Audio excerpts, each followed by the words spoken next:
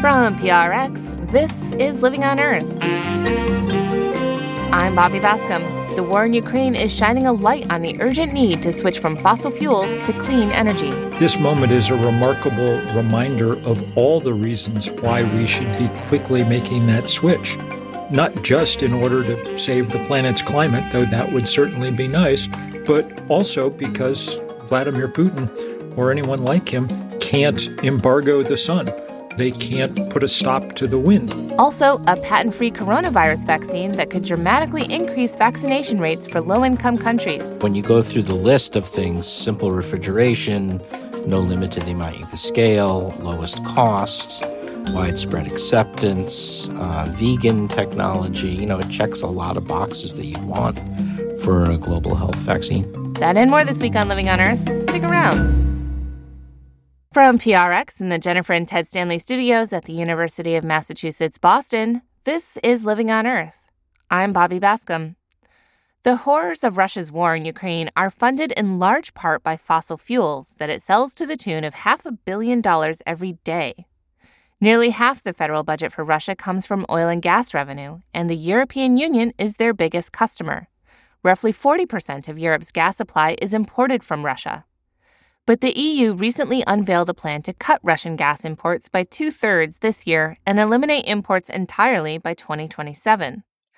To help speed that phase out, the Biden White House is reportedly considering a plan to use the Defense Production Act to rapidly manufacture and send electric heat pumps to European homes, many of which are currently heated by Russian gas. This idea to make heat pumps for peace was first raised by writer and activist Bill McKibben, who co-founded 350.org and Third Act. Bill McKibben joins me now from Vermont. Welcome back to Living on Earth. A pleasure to be with you. So first remind us, what exactly is a heat pump? Well, a heat pump's actually very cool new technology. Cool in particular because it's closely related to the air conditioner. Think of it as an almost reversible air conditioner, made often by the same people. It takes ambient heat from the air and uses that to heat the inside of your house, and does it pretty well down to quite cold temperatures, because it turns out there remains some latent heat in the air even on a cold day. It's wonderful technology because it's able to produce heat with far, far less emissions than if you were running the gas furnace or the oil furnace in the basement. It runs off electricity, which means that the cleaner you get the grid, the cleaner the emissions result. And in the case of the current war in the Ukraine, it's particularly significant because deployed in sufficient number across Europe, it would rob Vladimir Putin of his longtime weapon, the threat to turn off the gas supply to Western Europe. Well, but as you mentioned, heat pumps do still have to be powered by electricity. So how effective are they at actually reducing emissions and dependence on that Russian oil if the bulk of that electricity is produced by burning Russian gas? Well, in the first place, they're more efficient than just burning gas in your furnace in the basement. So even if that was all you were using, you'd still be better off. But in truth, what you really want, of course, is to connect them to a grid that gets steadily cleaner. That's what the EU has announced they're going to do. In the wake of the Ukraine invasion, they said they'd be running on renewables entirely by 2035. Obviously, this moment is a remarkable reminder of all the reasons why we should be quickly making that switch, not just in order to save the planet's climate, though that would certainly be nice, but also because Vladimir Putin, or anyone like him, can't embargo the sun. They can't put a stop to the wind. Look, fossil fuel is the fuel of choice for autocrats because it favors those people who happen to sit atop the few deposits of coal or gas or oil that are scattered around the planet. All of us are lit by the sun and washed by the wind. So in a world that runs off renewable energy, no one gets unearned power simply because of where they happen to be sitting. Well, why push for heat pumps then and not, say, expanded rooftop solar, for instance? That works too. Go to work on any of these things. In fact, some of the things are super easy. There's a lot of spare capacity in the U.S., apparently, for producing insulation right now. And anybody who's spent time, say, in a British house knows that insulation was not a big feature of a lot of the housing stock. So let's get bundles of that across the ocean as fast as we can. The point is that if we're able to make use, say, of the Defense Production Act, which every president since the Korean War has used, and which both Trump and Biden used to speed up vaccine production, then we can take advantage of this spare capacity and get some of this stuff over to Europe before next October, when I would predict it's going to start getting cold again. So let's get on it sooner rather than later. Tell us a bit more about the Defense Production Act as a tool to quickly ramp up production of heat pumps in this case. How easy is it for the president to invoke the DPA, and maybe give us a couple of relevant examples of when it's been used? Well, they've done it repeatedly, 50 times since Korea. And most recently, as I said, to speed up vaccine production, but also Joe Biden invoked it because after last summer's record wildfires in the West, we were running out of fire hose. So the DPA, the Defense Production Act, was invoked in order to get a factory in Oklahoma churning out mile upon mile of fire hose in the time that was needed. Really, what we're talking about here is going back to what the U.S. did before the Second World War. You'll recall that before Pearl Harbor was bombed, but while the war in Europe had begun to rage, the U.S. did something called Lend-Lease, where they sent vast quantities of materiel, food, and other supplies across the Atlantic in ships. And that really was crucial to sustaining the British for a year or two until Pearl Harbor and America entering the war. That's what we should be doing again on that scale. That sounds like a lot of job creation as well. Yeah, a lot of job creation and jobs that people right now would be eager to do, because all of us are looking for ways to try and figure out how to stand with the very brave people in the Ukraine. Well, how quickly can manufacturers ramp up production of heat pumps on the massive scale that would be needed to quickly phase Europe off of gas?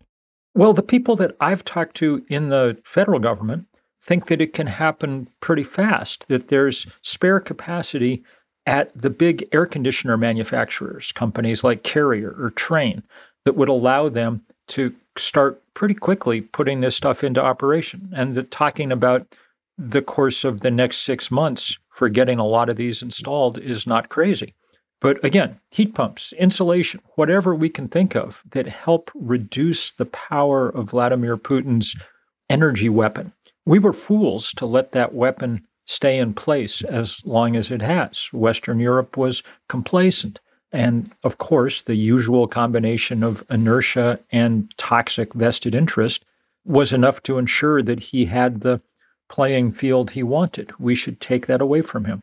Well, Bill, this sounds like a great idea, but I have to say, I looked into getting heat pumps in my house here in New Hampshire a couple years ago. We put up solar panels at the time and considered heat pumps to go along with them, but it was basically going to double the cost of our solar installation. What kinds of policies can be put in place to help bring down those costs so they're more affordable for many Americans? Well, first of all, this is precisely, one of the advantages of getting the government involved quickly in doing this. Once you start building things en masse, you get better at it, and they get cheaper, and more people know how to install them. And that's already happening. We have them installed here in our house, and they work great. And the local contractors are increasingly conversant with the technology. But that needs, as you say, to spread out fast, because war in the Ukraine aside, we're going to need to deploy technologies like this at scale if we're to have any chance of meeting the targets that the climate scientists have set for us. There's no way that we're going to do what the IPCC has asked and cut emissions in half by 2030 if everybody's still got gas furnace blazing away in the basement. Well, heat pumps are basically air conditioning systems in reverse, as you mentioned earlier. So they provide heat in the winter and they cool homes in the summer. Around 5% of European homes currently have air conditioning. So to what extent can heat pumps, have the added benefit of helping Europe prepare for the extreme heat waves that are going to be coming with climate change? Yeah, this is a very significant point. It's not just Europe either. The demand for air conditioning is going to grow exponentially as this century goes on, and it's going to grow most in the hottest and poorest places. countries like India are forecast a huge growth in air conditioner usage because the prospect of massive heat waves across the subcontinent are enormous. We need to be able to provide that comfort as efficiently as possible. If we're just tossing old-fashioned air conditioners on buildings, the load on the electric grid is going to be enormous. It'll cancel out whatever we're doing in terms of building out renewables. So efficient, good technology like this is desperately needed around the world. Well, what kind of reactions are you getting from the Biden administration about this idea? From what I can tell, and from what reporters at places like the Washington Post and the Los Angeles Times have been writing, they seem interested. I mean, look, there's obviously a million things going on right now for them to deal with. And right at the moment, I'm sure they're more focused on figuring out how to get anti-tank missiles into Ukraine than they are about how to get heat pumps into Britain or Germany or France. But I think that people are starting to realize that those are the same tasks, that these are both ways to weaken this war machine that Vladimir Putin is rolling out across Central Europe. So it wouldn't surprise me if we see more and more focus on this kind of stuff going forward. Of course, there is a competing push from many in Congress to ramp up domestic oil and gas production in response to the high prices at the pump here. Do you have any sense of the traction that's receiving? Well, it's always going to receive traction because the fossil fuel industry owns one of our two political parties and has, intimidated the other one. And so, you see even climate stalwarts like John Kerry in the last week or two reverting to all of the above energy language. That's why this is such an important moment. If we just use it to decide to double down on the status quo, then we will have missed an extraordinary opportunity to help Ukraine, to help the climate, to help our economy, to help the future. The fossil fuel industry obviously wants to delay the inevitable transition as long as they can. At this point, they're doing it at the cost of the physical planet, but they're also doing it at the cost of everybody intimidated by an autocrat around the world. It does sort of feel like we're at a crossroads here. Which route are we going to take? I mean, in the response to the energy crisis in the 1970s, we traded in those heavy gas guzzlers for lighter, more fuel-efficient cars. It seems like we have maybe a similar opportunity here to make a better choice. That's right. And to make a bunch of choices. I spent part of last week writing an op-ed with a colleague of mine in Ukraine, Svetlana Romanko. And what we were talking about was another choice that Americans can make, which is to stop doing business with the banks that have been both funding Putin and funding the fossil fuel industry. Third Act, this new but rapidly growing group that we've recently founded to organize people over the age of 60 around climate questions, has this pledge from people to stop doing business with these banks, and it's taken off like gangbusters because people can see the linkages. We're out of second chances. We've wasted. I wrote the first book about climate change 33 years ago. None of this is a huge surprise to anybody. We've known what's coming. We just haven't acted. So now we better. Bill McKibben is an author and activist who co-founded 350.org. Bill, thank you so much for taking this time with me today. Well, I've really enjoyed it. Thank you.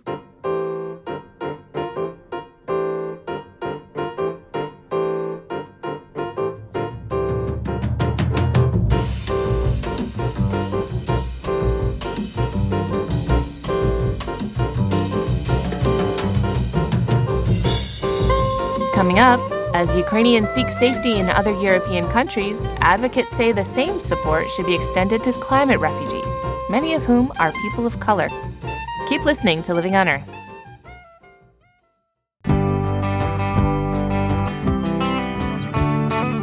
If you like listening to Living on Earth, please join us by telling people you know to tune in to our podcast.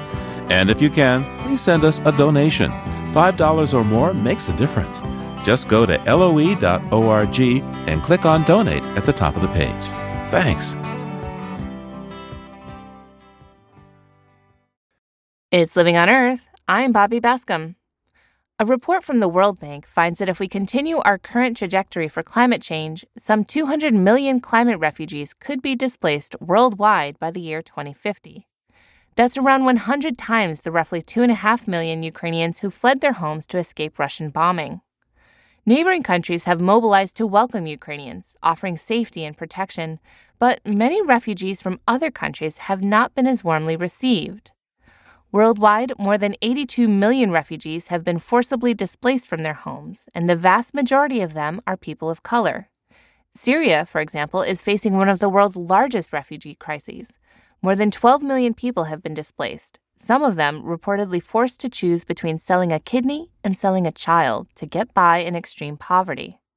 Yet resources from the global north do not flow to the global south in a way that is commensurate with need. Kaylee Ober with Refugees International says that lack of support is rooted in racism, something the international community needs to address as climate change exacerbates the refugee crisis in the coming decades. She points to the stark contrast in the reception that refugees of color have received compared to the warm welcome for Ukrainians. We can see outright that although neighboring countries like Poland and other EU countries have made exceptions for Ukrainians crossing into their borders, offered them protection, offered them the means and ability to live and work in those countries with open arms, different types of refugees crossing, even in the midst of the Ukraine conflict, like Africans living in Ukraine, haven't received the same sorts of extended sort of protection. But more broadly, there are refugee crises all over the world. And a lot of those refugee crises are in countries that are not white, right? And the way in which the world has responded has definitely not been as united, as swift, or emphatic as it has to the Ukrainian crisis. And this is in a variety of ways. First and foremost, of offering protection, right?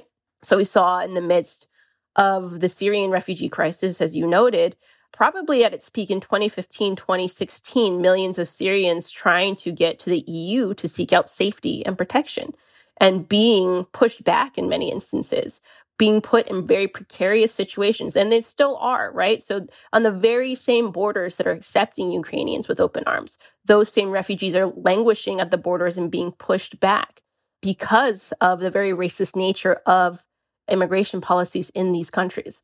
So you can't disentangle the way in which these countries are offering support from the racist underpinnings with which they offer it. Well, what are some of the ways in which war and environmental crises can overlap to create, additional hardships for refugees, if any at all? Well, in a number of ways. So first, my colleagues at the UN Refugee Agency, UNHCR, has done a variety of studies which shows that 90% of those in fragile affected states that are currently in the midst of displacement are highly vulnerable to climate change and its effects. So you're talking about the way in which UNHCR views this is these are already highly fragile, conflict-affected states. You already have perhaps IDPs, internally displaced people, in camps or at the margins of different cities or society in which they're not able to be in situations of resilience because of the way in which the country is being affected by conflict and violence. And if you layer climate change on top of that, it further sort of destabilizes the ability to be resilient to these different forms of shocks. And so there's often an overlapping set of factors when it comes to sort of people who are facing displacement crises or on the brink of facing displacement crises, including conflict and climate change. Well, how can we accommodate all of those people? I mean, the reason they're moving isn't untenable to live where they are, but, the world's not producing any more resources. If the livable part of our planet becomes smaller and smaller, how do we square that circle? Well, look, the first thing I should say, the difference between climate-related displacement and conflict-related displacement is that we have the luxury of planning. We can pinpoint hotspots. We understand the ways in which climate change may play out on the ground. And so we really can figure out different sorts of vulnerabilities or risks we need to mitigate in order to allow people to stay in places where they're from, first and foremost. So that's what we should be doing. And that's what the Groundswell report kind of digs into, which is we need to mitigate carbon emissions drastically and immediately. And that would actually hedge the effects of climate change dramatically. So from anywhere from 50 to 80% of the number of people they project will be moving by 2050 could be cut if we do so, right? So it's clear that policymakers have a window of opportunity to act. And so I think that's the first thing we need to understand is we can mitigate carbon emissions, but also we can invest in things that are, low-hanging fruit, that are no-brainers, a win-win, things like climate change adaptation. So can folks have more access to climate-resistant crops, better forms of irrigation technology? I think that's something that we can do to sort of mitigate the effects of climate change to ensure that people can stay at home if they would like to. Now, on the flip side, we have to acknowledge that even with the greatest amount of inputs related to these sorts of measures, people will still need to move. Like you said, right? Some places will just be uninhabitable, especially if we don't mitigate carbon emissions. And we have a rapidly closing window to do so, right? So I think policymakers need to acknowledge this reality and understand that people may be moving to cities within their own countries, but they often can or might cross borders. And so how do we ensure that that movement is safe, that people do not put their lives at risk, and they're able to come to places that would offer them a quality of life and living that is dignified, right? So I think that's really where most tensions lie. Well, what kinds of protections does the United Nations currently provide for climate refugees, especially compared to refugees from conflict or persecution? So I think what most of us think of when we think of refugees is the quintessential sort of UN Refugee Convention that was put together in 1951. So this was post-World War II. The world came together and said, we cannot let this happen again. However, what they put together was by Europeans for Europeans, right? So it's a very narrow set of issues that are included within that convention. So it's based on persecution on 5 sacred grounds. So something like political affiliation, race, ethnic group, religion, right? So it's very narrow. And nowhere in the scope of that convention does it say anything about climate change or environmental change or disaster, right? So there's this kind of gap there when it comes to international protection. So if you were to say be moving across a border and applying for refugee status or asylum, and you were to cite climate change as a factor, that would not be sufficient to grant you that status. And so that's where sort of the problem lies right now. Well, to your knowledge, is there any plan to change that? I mean, the problem of climate change is here and it's only going to get worse, right? I mean, we're looking at a lot of people potentially displaced in the future. What plans, if any, are there for the United Nations to address that, gaping hole here? So the Refugee Convention is sacrosanct, and the UN Refugee Agency, UNHCR, their mandate is underpinned by this convention. So there's no sort of effort to change the convention. However, there's been new efforts to sort of expand interpretations of persecution under the umbrella of this convention. So for example, could you say that, in the face of climate change, say there's a devastating flood that hits your village. It washes away your home, it washes away the village. You ask the government to help you, and the government purposely does not offer you aid and support because you're of a particular social group. Do you then qualify for refugee status based on the grounds of persecution in the context of climate change, right? And I think UNHCR has just put out some legal considerations around this that essentially say, yes, maybe you do qualify for persecution in this sort of instance. And can we test through sort of case law how to really push the boundaries of this existing convention? Because really, 1, it's sacrosanct, but 2, if we were to renegotiate that within the UN, we might come up with something that's not as strong in today's sort of anti-immigrant world, right? So they really want to push the boundaries now. It's the first time ever they've really said something of that nature. And so that's really, I think, the direction we'll be going in. And what is the Biden administration proposing in terms of the refugee crisis and climate change? Well, for the first time ever, the White House requested a report on climate change and migration in February of last year. That report came out in October 2021, and it lays out the foundations of which the administration plans on exploring this issue. So it's a very exploratory paper. But what it does is establish an interagency working group that's supposed to tackle some of these thorny issues. I think the principal thing that they really need to look at is exploring sort of pathways for protection, right? And they haven't quite hammered down what that means yet. But in a recent conference I was at, when I was on a panel with a State Department official, they said they're looking at things like legislative action around temporary protected status. So how to expand that and strengthen that to include people who might be in need of that sort of protection in the face of climate change. And also additional pathways to the United States. They did not define what those kinds of pathways would be, right? So it could be things like more labor migration visas from highly vulnerable countries, for instance. I could see the Biden administration doing something of that nature. They also acknowledged kind of UNHCR's legal interpretation. There may be people who are deserving of refugee status in the context of climate change, and they're investigating that, right? But I think by and large, the Biden administration wants more than anything else to tackle sort of what they call the root causes of migration. So invest in climate change adaptation and resilience to ensure that people will stay in the countries that they're from. Now, if that's coming from a benevolent side or not is still a question, but certainly thinking about this issue in a way they've never thought about it before. Kaylee Ober is the Senior Advocate and Program Manager for the Climate Displacement Program at Refugees International. Kaylee, thank you so much for your time today. Thank you so much.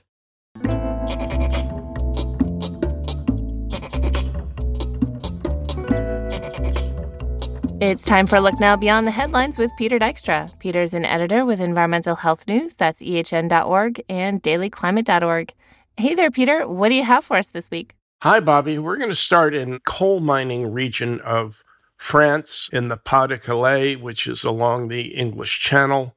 It's part of a UNESCO site, a United Nations Cultural Heritage Site, because this former coal mining site now includes hiking trails and a vineyard and what look to be pyramids made out of coal slag. So these slag heaps are now a tourist trap, or at least a tourist destination. What's the attraction there? Well, the attraction from an environmental standpoint is that they've rehabbed the area to include trails for hikers, vineyards.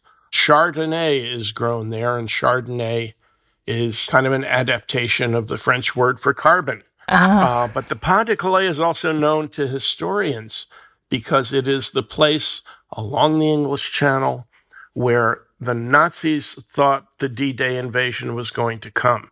That's why they were partly fooled. That's why D-Day was a very bloody but costly success for the Allies. And of course, they landed in Normandy, which is to the west of there. But the Pas-de-Calais is where history wasn't made in World War II. Well, what else do you have for us this week? 55 tons of lettuce have been fed to starving manatees in Florida. The manatee death toll, and of course we're talking about a threatened species, has tripled each of the last 2 winters. There's concern for the overall health of manatees, the future of manatees in Florida.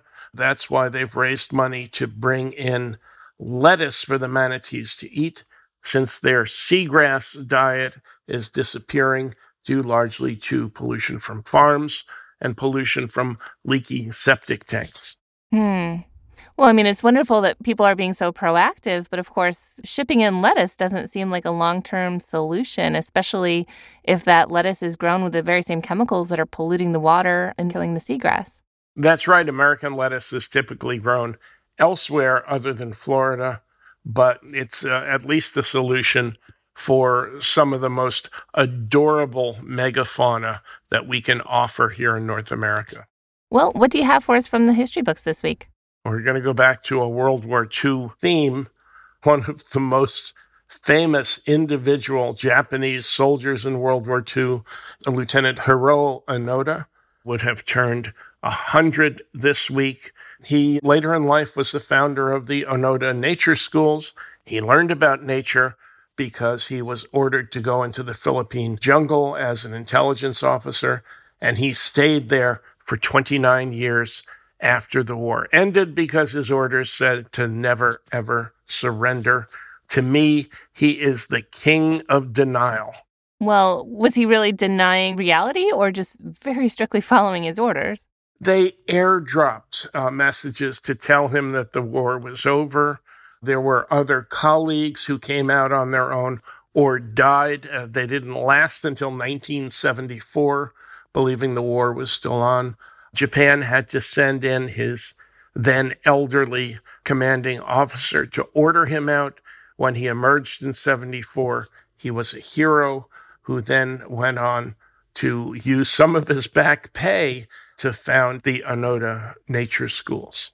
It's an amazing story, I have to say. And when you talk about climate denial or other science denial or vaccine denial, 2020 election result denial, all of those things can, in a strange way, be considered to be cousins or descendants of the great denial of Lieutenant Hiro Onoda.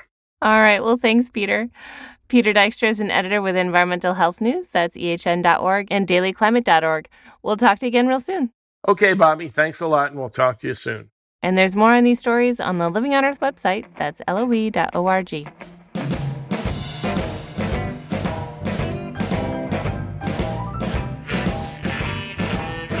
Coming up, the population of western monarch butterflies increased 100-fold at last count. We'll dig into why after the break. Keep listening to Living on Earth. Support for Living on Earth comes from Sailors for the Sea and Oceana, helping boaters race clean, sail green, and protect the seas they love. More information at sailorsforthesea.org. Support also comes from Friends of Smeagol the Seagull and Smeagol's Guide to Wildlife. It's all about the wildlife right next door to you. That's Smeagol, Smeagull, SmeagolGuide.org. It's Living on Earth. I'm Bobby Bascom. In the face of the global coronavirus pandemic, no one is truly safe until everyone is safe. The possibility that the virus can mutate again in the body of an infected person has public health officials pushing to vaccinate everyone in the world. But many developing countries are lagging far behind. The high cost of patented vaccines has been a barrier to many low-income countries, but developers of the new patent-free Corbevax vaccine are hoping to change that. Peter Hotez co-directs the Texas Children's Hospital Center for Vaccine Development, which created Corbevax. He spoke with Living on Earth's Ainsley O'Neill. Many of us have become familiar with mRNA vaccines during the pandemic, but Corbevax doesn't use that technology. Instead, it's a protein subunit vaccine. Could you tell us a little bit about that, please? That's right. It's actually an older technology that's been around for a couple of decades. It's the same one similar to one used to make the recombinant hepatitis B vaccine that parents have been giving to their kids for several decades. So it's a very well-trusted technology. It's actually a vegan vaccine because it's made through microbial fermentation and yeast. So there's no animal cells, human cells, no animal protein, human protein. So people find that attractive as well. But the real advantage is that there are a number of low and middle income countries that make their own recombinant protein hepatitis B vaccine in yeast. Vietnam does, Indonesia, India, Bangladesh. The list goes on, Brazil, Argentina. So that if you really want to make a vaccine for global health, we think this is the best technology because the infrastructure is already in place to mass produce it and you could hit the ground running. So we've been using this technology for all of our vaccines, just about. For instance, we have a vaccine for schistosomiasis, which causes female genital schistosomiasis in sub-Saharan Africa. That's in clinical trials. We have a hookworm vaccine, a Chagas disease vaccine. And about 10 years ago, we started doing this for coronaviruses, for SARS and MERS. And then when we got the COVID-19 sequence, we were able to plug that in pretty quickly. And so what we've done now is develop the vaccine, and now we've licensed it with no patents, no strings attached, to 4 vaccine producers, to Biological E in India, to Biopharma in Indonesia, to Incepta in Bangladesh, and now Immunity Bio, which is building infrastructure in Botswana. And now it's been released for emergency use in India. We just got word that the vaccine will start going into arms and kids in a couple of days, in 12 and up in India. So that's very exciting to, be able to make that contribution to global health. That's incredible. I know that there's been a massive vaccination gap. There's something like 77% of people in high and upper middle income countries that have received at least one dose of the vaccine, but only 10% in low income countries. What do you hope Corbevax will be able to accomplish in terms of closing that vaccination gap? Well, that's the whole idea. So to close that vaccine inequality gap. And, the frustrating thing for us, so when I say us, our Texas Children's Center is co-headed by myself and my science partner for the last 20 years, Mary Elena Bottazzi. And we saw this coming because as good as the mRNA vaccines look like, they're like any new technology, there's a learning curve before you could scale it to the 9 billion doses required for low and middle income countries.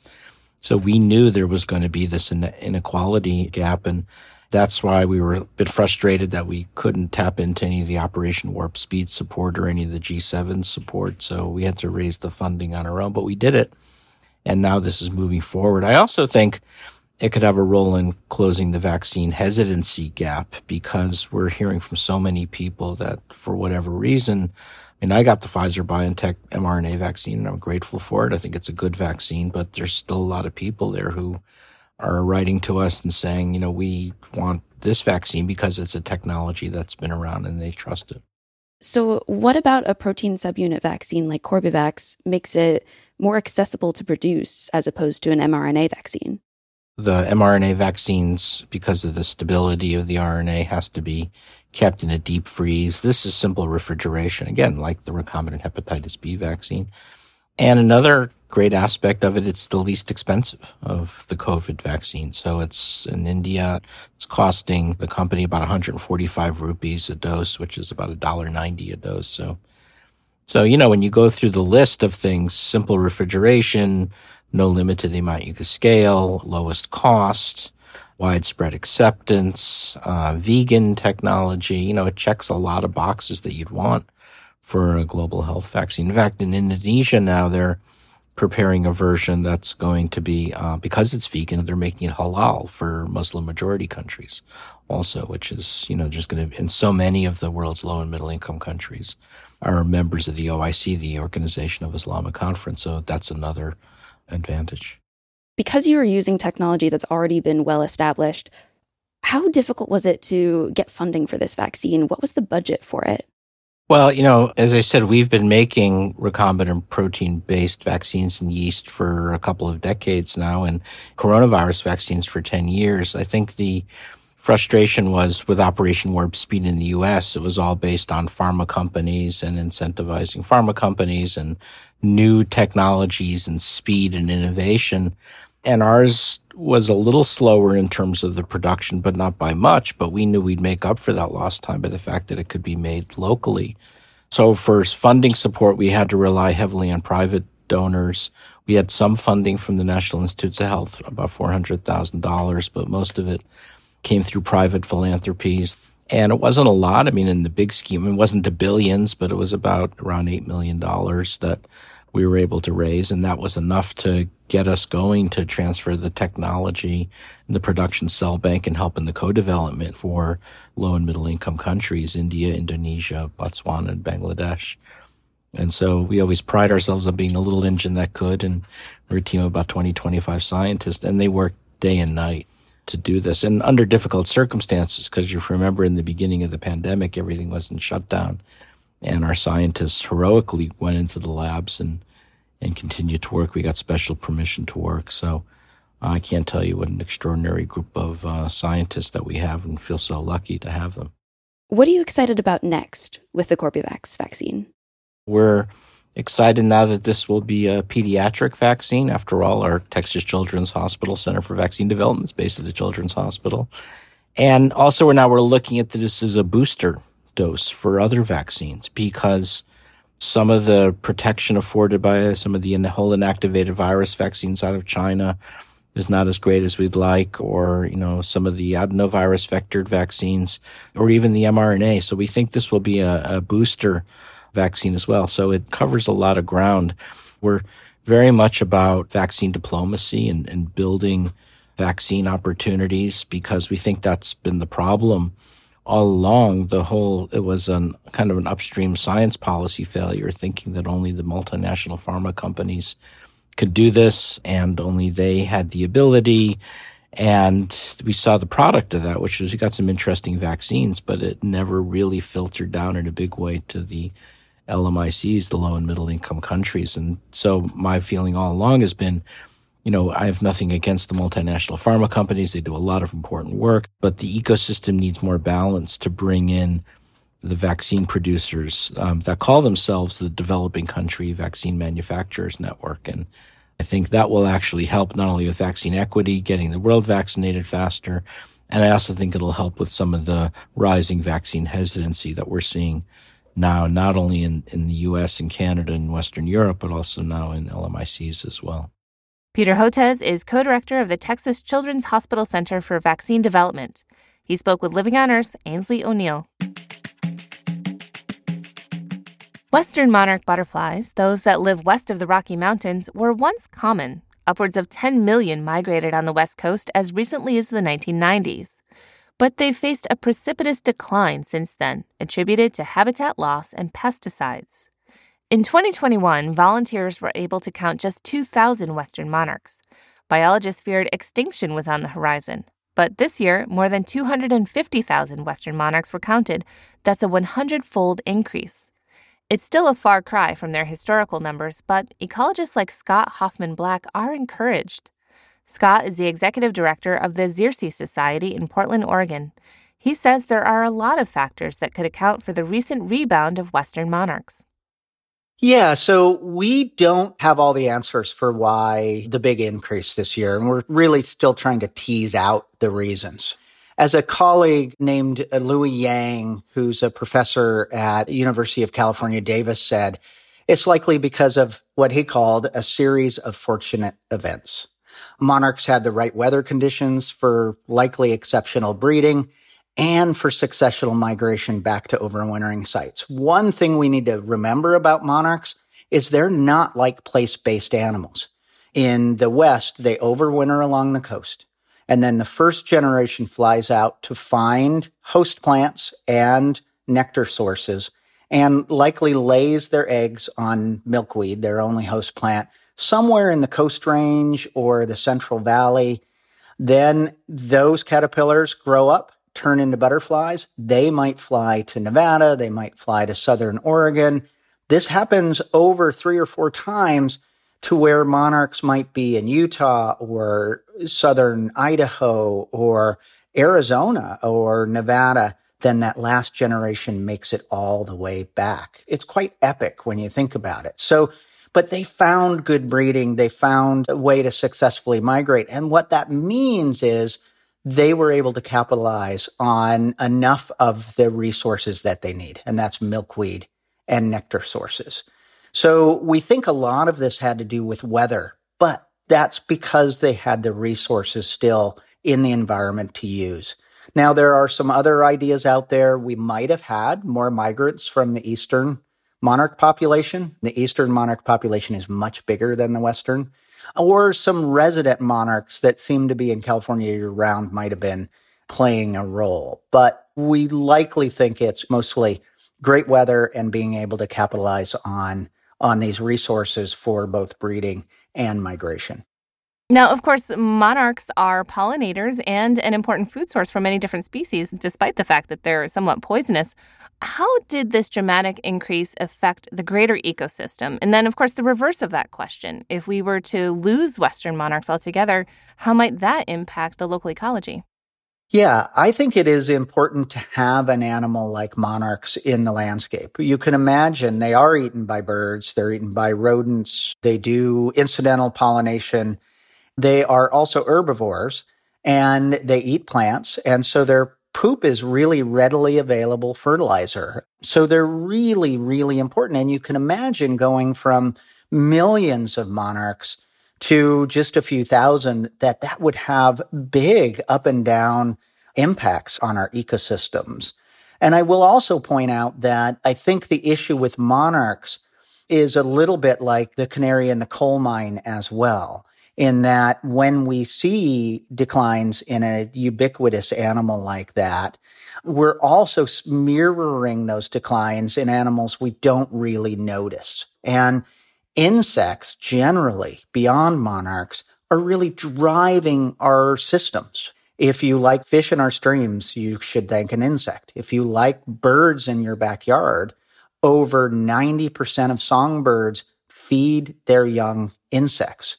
If you like pollination, if you like natural ecosystems that have seeds to continue to thrive, you thank pollinators. And if you like to eat, you also thank pollinators.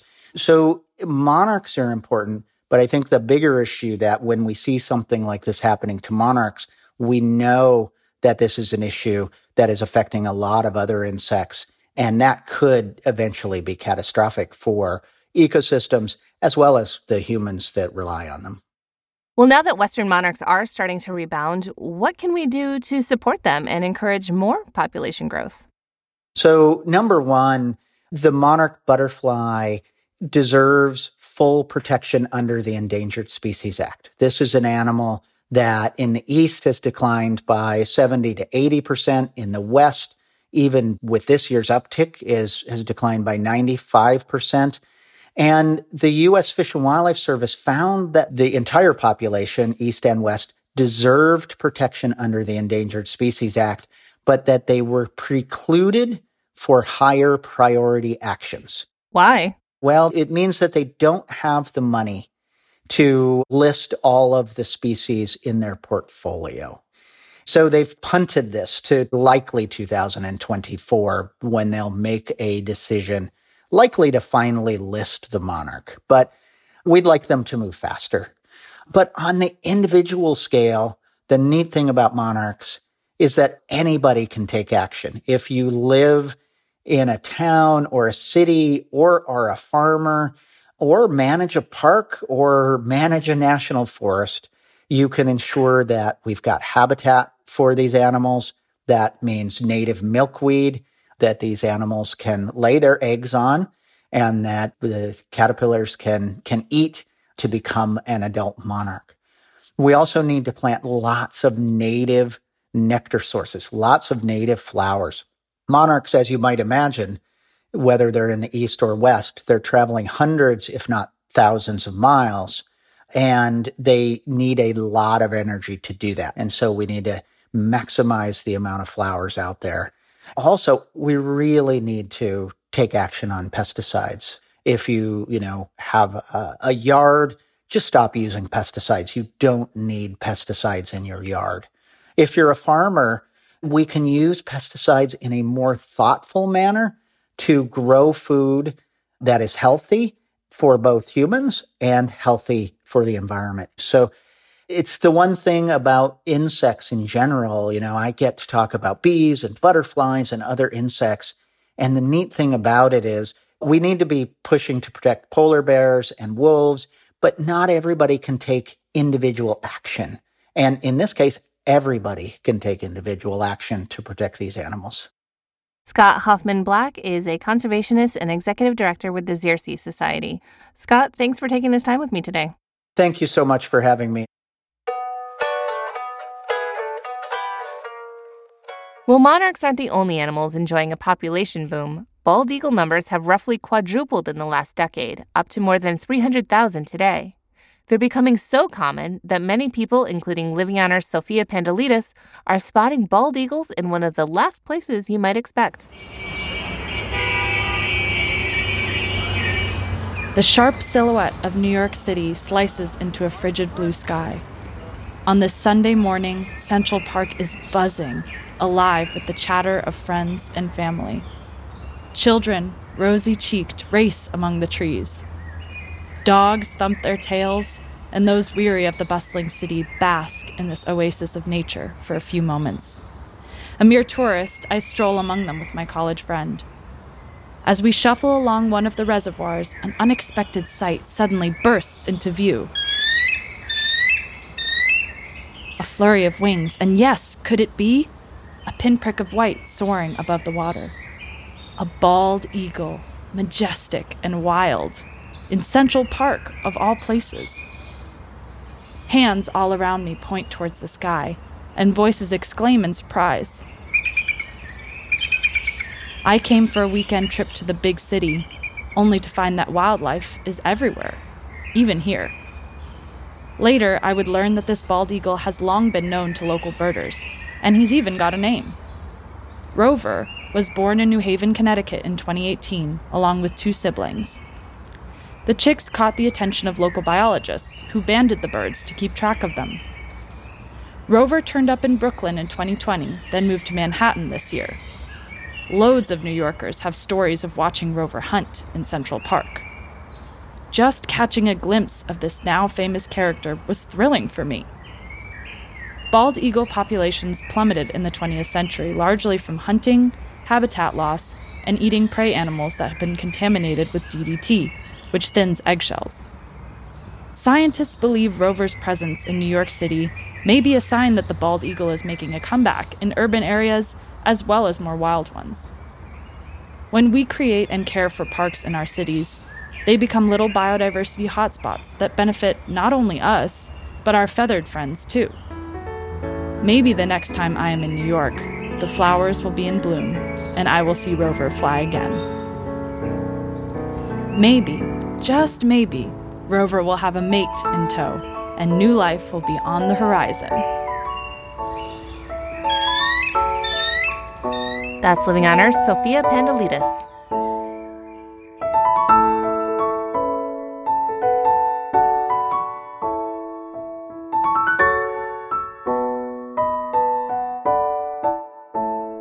Living on Earth is produced by the World Media Foundation. Our crew includes Naomi Ehrenberg, Loma Beltran, Chloe Chen, Iris Chen, Josh Kroom, Gabriella Diplon, Jenny Doring, Mark Kausch, Mark Seth Lender, Don Lyman, Louis Mallison, Ainsley O'Neill, Sophia Pandalidis, Jake Rigo, Teresa Shi, and Yolanda Omari.